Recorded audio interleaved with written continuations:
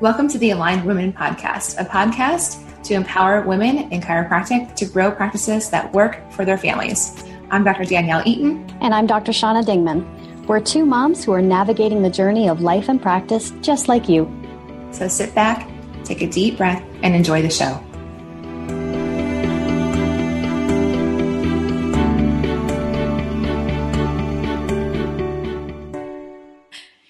Hey everyone, and welcome to another episode of the Aligned Women Podcast. I'm Dr. Shauna Dingman, and I've got Dr. Danielle Eaton with me today. And Danielle, what's our topic for today? This is a good one. The question that I've been asked a couple of times this week is, what can I do to enjoy practice again? I'm feeling burnt out, and I just don't know what to do or what to change. And so with a couple of women in our community asking this question, I thought, why not do a podcast episode about this? Yeah, burnout. That's what we're talking about today. That's got to be one of the biggest topics we talk about in our Mama Chiropractors and Aligned Women communities, isn't it? Absolutely. And you and I have both gone through phases of varying degrees of feeling burnt out or wondering, like, what can we do to enjoy practice more? And I would say that there was one really pivotal phase I went through in my 10 years of practice so far where I was like, I'm done with chiropractic. I'm not going to be a chiropractor anymore. And it was really sad and depressing because I thought I wasted all that time in school, and I still have student loan debt from all that time in school. And my career in chiropractic was so much shorter than I thought it would be.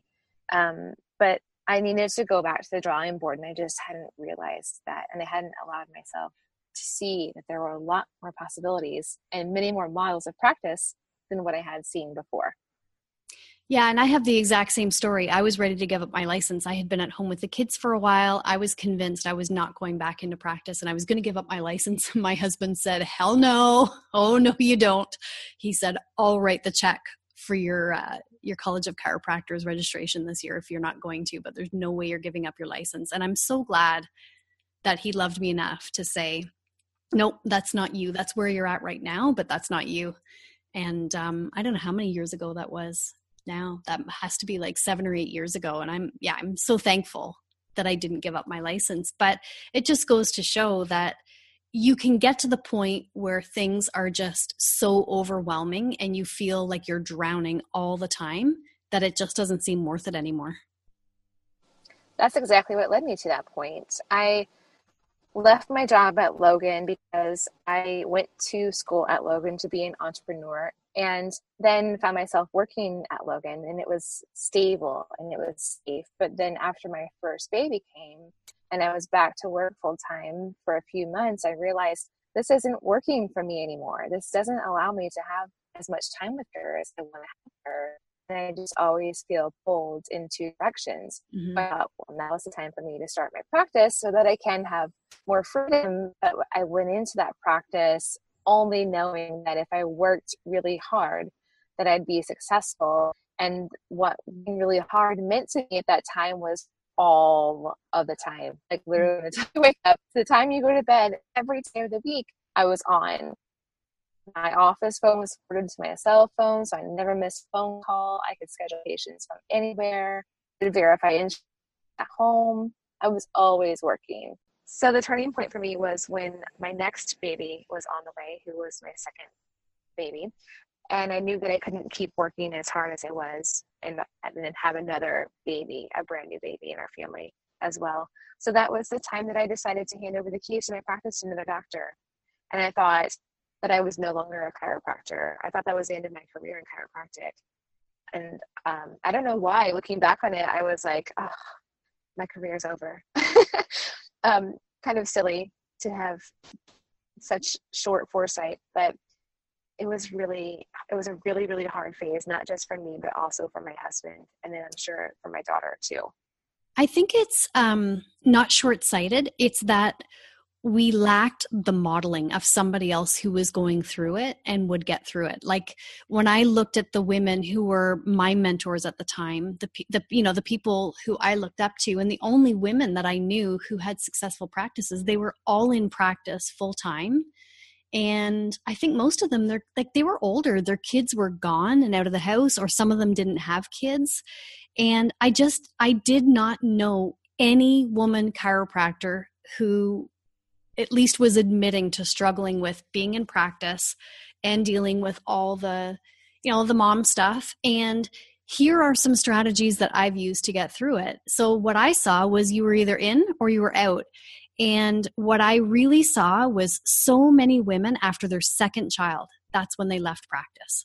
And that's part of the reason why I wanted to go into coaching, because that was the same thing for me. When I had Jenna, my whole mindset shifted, and I really felt like, well, I've either got to have it this way or I've got to have it that way. And there were only two options. And so I chose the option for a while to stay home, because I didn't think there was a way that I could do chiropractic the way I wanted to and still be a good mom. So I think that's what's great about all these wonderful communities that we have now of women chiropractors who are being really honest and authentic and real about how we feel. And it's great that you had two people say to you this week that they're not sure how to deal with the burnout, because I didn't have anybody to talk to. It never even occurred to me to talk to another woman chiropractor about it. And maybe if I had, I would have done things differently, but we didn't have communities of women back in the early 2000s talking about it. So, but now we do. So that's great. So let's talk about what are some reasons you think that women are feeling burnt out? And then what are some solutions to it? Or what are some of the questions that maybe we should be asking, or some thought processes we should go through? I think one of the most important solutions that we can implement for ourselves is to make sure that we are taking good care of ourselves. And that doesn't necessarily mean to me like you have a massage once a month. Massages are nice, but to me, it doesn't really feel like it recharges me in a sustainable, lasting way. Because after the massage is over, I go home to my crazy kids again. But I need something that I do on a regular basis, like daily, that helps me to disconnect from the noise and the chaos that is having a home of 4 daughters and a husband that's always starting a new project and gone a lot at the same time. So self-care for me is like daily meditation, journaling a lot, and intentional movement. I used to call that exercise. Now exercise feels like it needs to fit in these certain parameters. And if I just say intentional movement, I can let that be whatever I feel like doing that day. Yeah, and I think the more demands we have on our time, the more we need to plug white space into our schedules. And ladies, I will tell you, if you're listening, I can almost guarantee you with very few exception that you don't have enough white space in your schedule. We try and cram way too much into our days. And so we feel like we're constantly running. And if we probably hacked out about half of what we put into our day, that we tell ourselves we have to, but the reality is you don't, right? If you go back to the podcast that I did where I was talking with Kate Antonetti, and I was talking about you get to call Dakota on your runaway stagecoach, and those runaway horses stop anytime you decide. But you have to remember that you are the one holding the reins, and you get to say, you know what? I'm not doing that. I'm just not. Or I'm not doing this, or I am doing this. But leaving more time in between errands, in between projects, in between work and home, those kinds of things, and just allowing yourself a slower, easier pace makes a huge difference in that feeling of burnout and overwhelm. That was one of the things I didn't know to do when I was extremely overwhelmed in life and in practice, was to create more white space. I really felt like I needed to cram in as much as possible to be successful. And again, it was really short-sighted to operate that way, but that's what I thought I needed to do. But, we weren't raised with having to think about white space. When you think about when we're kids and the era that we grew up in without Netflix and cell phones and people having constant access, there was no such thing really as needing white space when we were younger. I think really a lot of it has come about because of technology, that people do have constant access to information. I find it's hard in the middle of a mealtime when the kids say, well, what is the capital of Indiana or something like that? And not that I don't know what the capital of actually, I don't know what the capital of Indiana is, but I want to Google it. You know what I mean? Like if we're talking about something and people don't know the answer to it, automatically somebody is like itching, and we don't have any technology at the table. But I find even now, it's hard not to go and grab my phone and go, I want to know the answer to it. So that's kind of how we're wired now, to be constantly in touch. And this idea of having to intentionally disconnect a little bit and plan out your not doing anything, it's so counterintuitive. Yes, and that's a great segue into the next point that I wanted to discuss, which is boundaries. Setting boundaries can feel hard, but we've got to give ourselves permission to make boundaries easy. And one that I've recently come back to that I used to have as a practice is not using my cell phone in the hours of 6 to 9 p.m. as often as possible. And I'll tell you, there are times that I find myself picking up my phone during that time, and then I realize, like, wait, it's 7:30, put the phone down. Or like if I forget to, turn the sound off, and I hear it ding, and then I go pick it up, or I start to head toward it, then I remind myself, this is time without my phone. Mm-hmm. So that's a boundary for me. I needed to put that in place to model for my husband, even because he has two cell phones. He has one for work and one that's his personal phone. And he might be like checking Twitter and stocks on his personal phone, and he's checking email on his work phone. And I'll ask him a question and he doesn't even realize that I'm talking to him. So when I now say, dude, put down your phone, and he looks over at me and sees I don't actually have my phone either, then he knows that he can't just come back at me with like, well, you're always on your phone too. So that's a boundary that I've set and implemented for myself. And, boundaries can look different for everybody. One that I think is a common one is letting people leak onto your schedule at varying places. So maybe you intend to be home for dinner at 6 o'clock with your family, but you're letting people schedule at 5:30, which means you don't get home till 6:30 or 7 because they're asking for later appointments. And at first it seems like a good idea, to be there for them at that time, but then it starts to wear you down. Mm-hmm. So you've got to set that boundary and be clear. And I find even just sharing with my patients, this isn't for everyone, but sharing with my patients why I have that boundary in place, that it's important for me to be home with my family. Well, I am home with my family all day because my office is at home, but to be able to have this designated time with my family so that we can eat dinner all together at the table on a regular basis. Yeah. Most people are not living their lives that way these days. Most people are living their lives in a really chaotic way. So when you set that example for them, you're leading by example. That's important. Yeah. And I can't imagine a patient not understanding if you say, I'm sorry, that's our family time. Like, what are they going to say? Well, I hear stories of that happening often. And that's, again, another segue into the next point, which is to really know who your ideal patients are. If you have a lot of patients in your practice that are asking you to extend your hours for them so that they can come when it's convenient for them, they're not your ideal patient. Mm-hmm. But who is? And create clarity on who that person is. Know that you want to focus your marketing and practice awareness efforts on your target market or your ideal patients, and fill your practice with those people. When you get in alignment with who your ideal patient is, it gets a whole lot easier for them to just start showing up in your life. And it's the posture around how you say things. I honestly, I almost never have conversations with patients around coming in outside of hours. It literally almost never, ever, ever happens because when I tell them what my hours are, or, when they're booking or not booking or whatever, there's such clarity around it. It just is what it is. I think for most patients, they wouldn't even consider asking outside of it because I bring a certain posture to it that this is when I'm here for you. And then this is when I'm here for my family. I think it's important to add a reminder that ideal patient avatars are best when they are a singular person. So when I ask someone who their ideal patient is and I hear the response of, women that are between the ages of 25 to 65. I'm like, whoa, that's a lot of different people. And they have different challenges, from 25 to 35 to 45, 55, 65.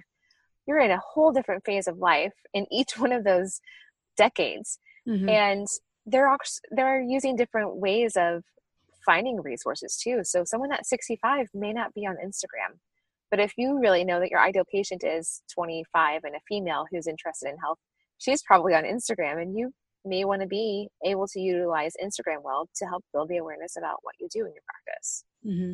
Yeah, for sure. So the more clear you can get on a singular avatar for who your ideal patient is, the more effective it will be. Mm-hmm. But I feel like it's important to, again, reiterate that having more of your ideal patients in your practice helps you to honor your boundaries, but it also protects your energy so that you're not feeling like you're around energy vampires all day. Yeah, you want to feel with every single person who walks through the door, oh, I love that person. Oh, I love that person too.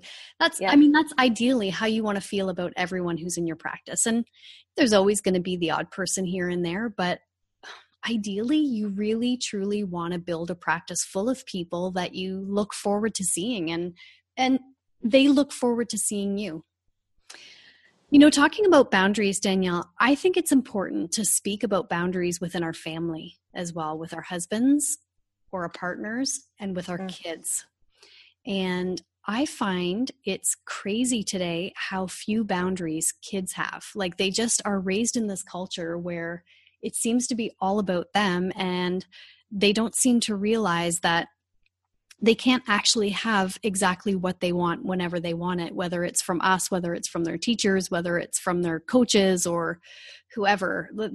Everything is so them focused that I think we have to make sure when we're talking about boundaries with our work that we are able to speak in terms of boundaries with our kids, that our kids know, when I'm at work, I'm working, and short of an emergency, like, I'm not going to answer your texts or your phone calls, or I'm not going to solve your problems. I'm busy solving the problems of other people. And so you have to go to your dad, or you have to go to your babysitter, or, whoever it is that's looking out. Let's place some clear boundaries around it. Here are the situations where you can interrupt me at work. They have to understand, and with examples and with scenarios that you actually role play with them, these are the okay reasons to contact me at work. But other than that, it's really distracting and it's not fair to the people that I'm there to serve. So here are the other people who can help you solve your problem. But more than anything, I want to see you trying to solve it yourself. And with husbands too, like, I try and do work at home at night for a couple of reasons, but I certainly don't do it every night. But there are a lot of times during the week where I find I'm having to take time out of my work day in order to do something to do with the family. And it's great that we, as small business owners, we have the flexibility to be able to do that. But what it means is that I might not be able to get my x-ray reports done during the day. And so therefore they have to be done at night.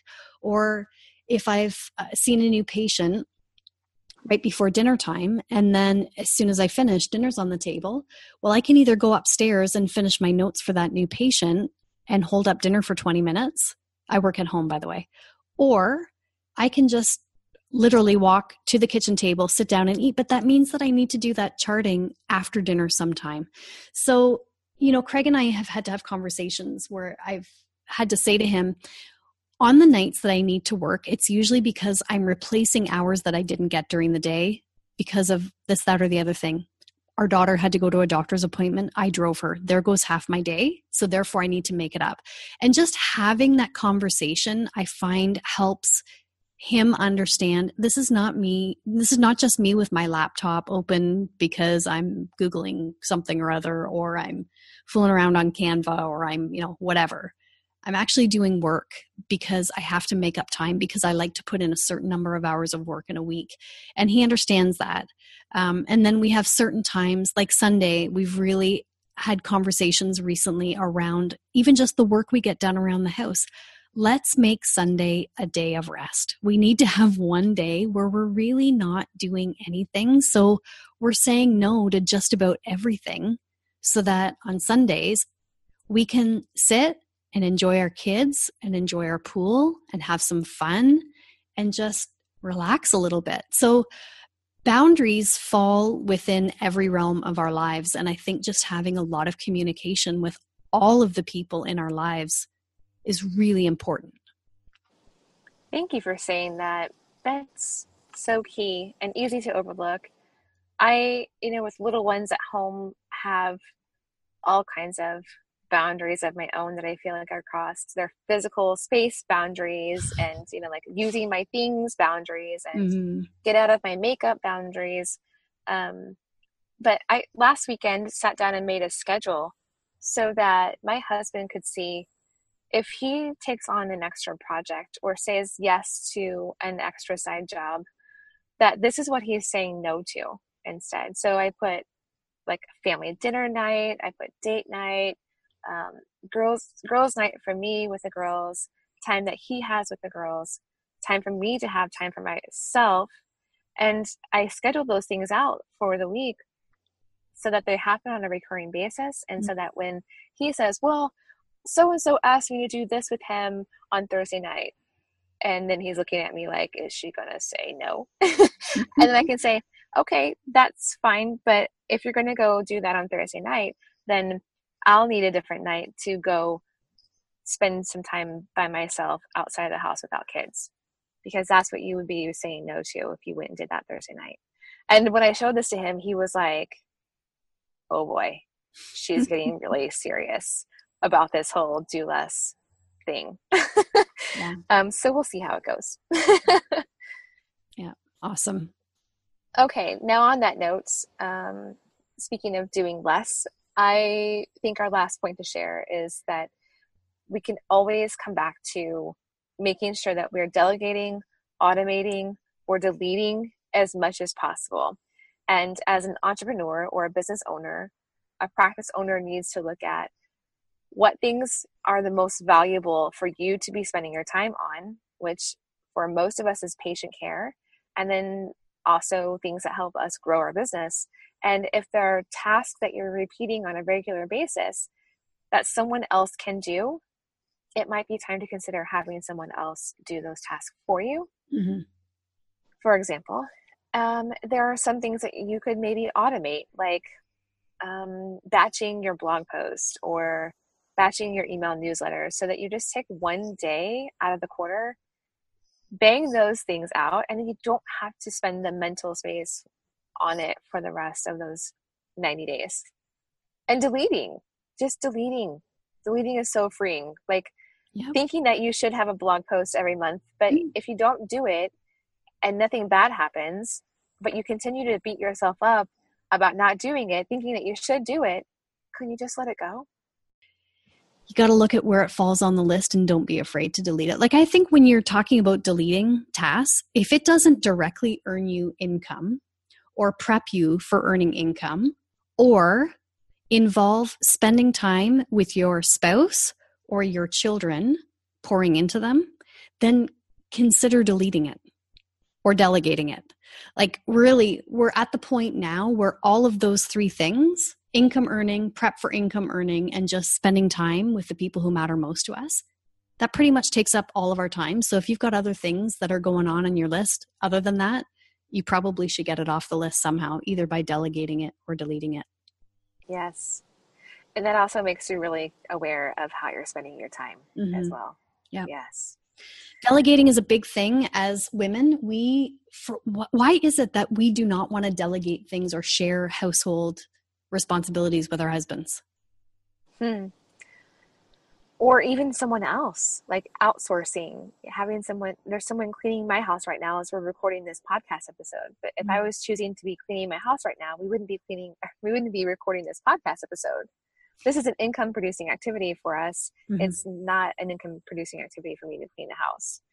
So yeah, it is tough. It was hard for me to delegate the cleaning of the home, but it was just something that I knew I needed to do.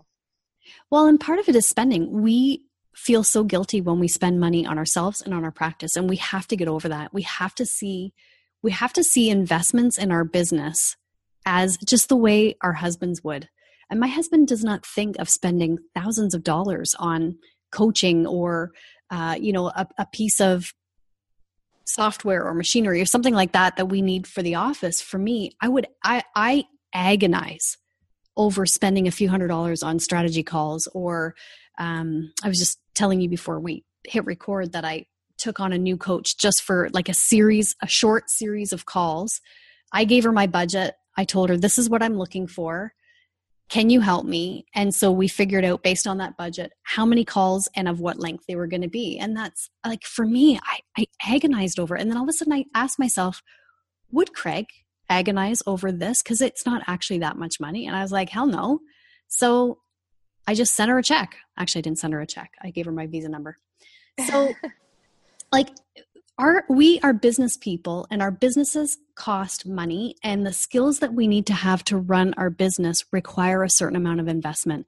We have to stop agonizing and feeling guilty over spending money on ourselves, because what we do brings money into the family. And on the flip side, I think it's important, this idea of having a discussion with your spouse about the various household tasks that we have, because I think a lot of our spouses would love to help. Really, your spouse, I will tell you this, after many years of marriage and many kids who are not so young anymore, it took me until just a couple of years ago to realize all my husband really wants is for me to be happy. That's what makes him the happiest. That's what makes him feel like he is the man, when he sees me walking around feeling happy and peaceful. And so if I tell him, I feel like I'm doing all the gift buying, the card buying, setting up the family events, doing the laundry, making the meals, doing the grocery shopping, unpack the like I can't do it all. First thing he says is, well, what can I do? I can do half. Why don't I do the laundry? Why don't I do the grocery shopping? Why don't I do all of my family's gifts and you just do your family's gifts? And he was so happy to just say, I'll take half. You're working, I'm working. You don't have to do everything. He just thought that I wanted to because I had always done it. But he's like, you don't have to do it. We just never had, like, I'm talking 15 years of marriage. We never had the conversation. He said, I just thought you wanted to do it all because you always do it all. Wow. Dude, that's a good conversation. He said, I actually really like doing laundry. I said, get out. I friggin' hate doing laundry. So it's been so different since we had that conversation, but it's when I really realized, he truly does just want me to be happy, and your husband is probably the same. They just sometimes don't have a flipping clue what it takes. So we just need to tell them. Absolutely. And it's part of delegating. Yes. Okay. Before we do a quick recap of these points, I want to let our listeners know that if you are needing help with defining your ideal patient, setting boundaries, encouragement for a self-care routine, or more, then there are resources available for you in the Aligned Women Team group coaching membership. Scheduling a strategy session with Dr. Shauna is another great option if you're feeling like you are really clear on what the problem is and you want to get really clear on what the solution is. That's her expertise. So you can find more info about those things on our website at alignedwomen.com/work with us. All right. So we talked about self-care and the importance of self-care and our enjoyment of practice and why it's important for us to attract our ideal patients who we love seeing on our schedule, setting clear boundaries, honoring those boundaries, being consistent with those boundaries, and then delegating, automating, and deleting tasks as much as possible. I hope this episode was helpful for our listeners today, and we will see you back here next week for a brand new episode of the Aligned Women podcast. Have an awesome week, everybody. Thank you for joining us today on the Aligned Women podcast. If you haven't subscribed to the podcast yet, we would love for you to head on over to iTunes and hit subscribe so you don't miss an episode. You can join the community of amazing women doctors in our free private Facebook group, Mama Chiropractors, by going to alignedwomen.com/Mama Chiropractors. And if you'd love to fast track your success in life and practice, subscribe to the waitlist for the Aligned Women Team Group Coaching Membership by going to alignedwomen.com/join. Have an amazing day, and we look forward to seeing you next time on the Aligned Women Podcast.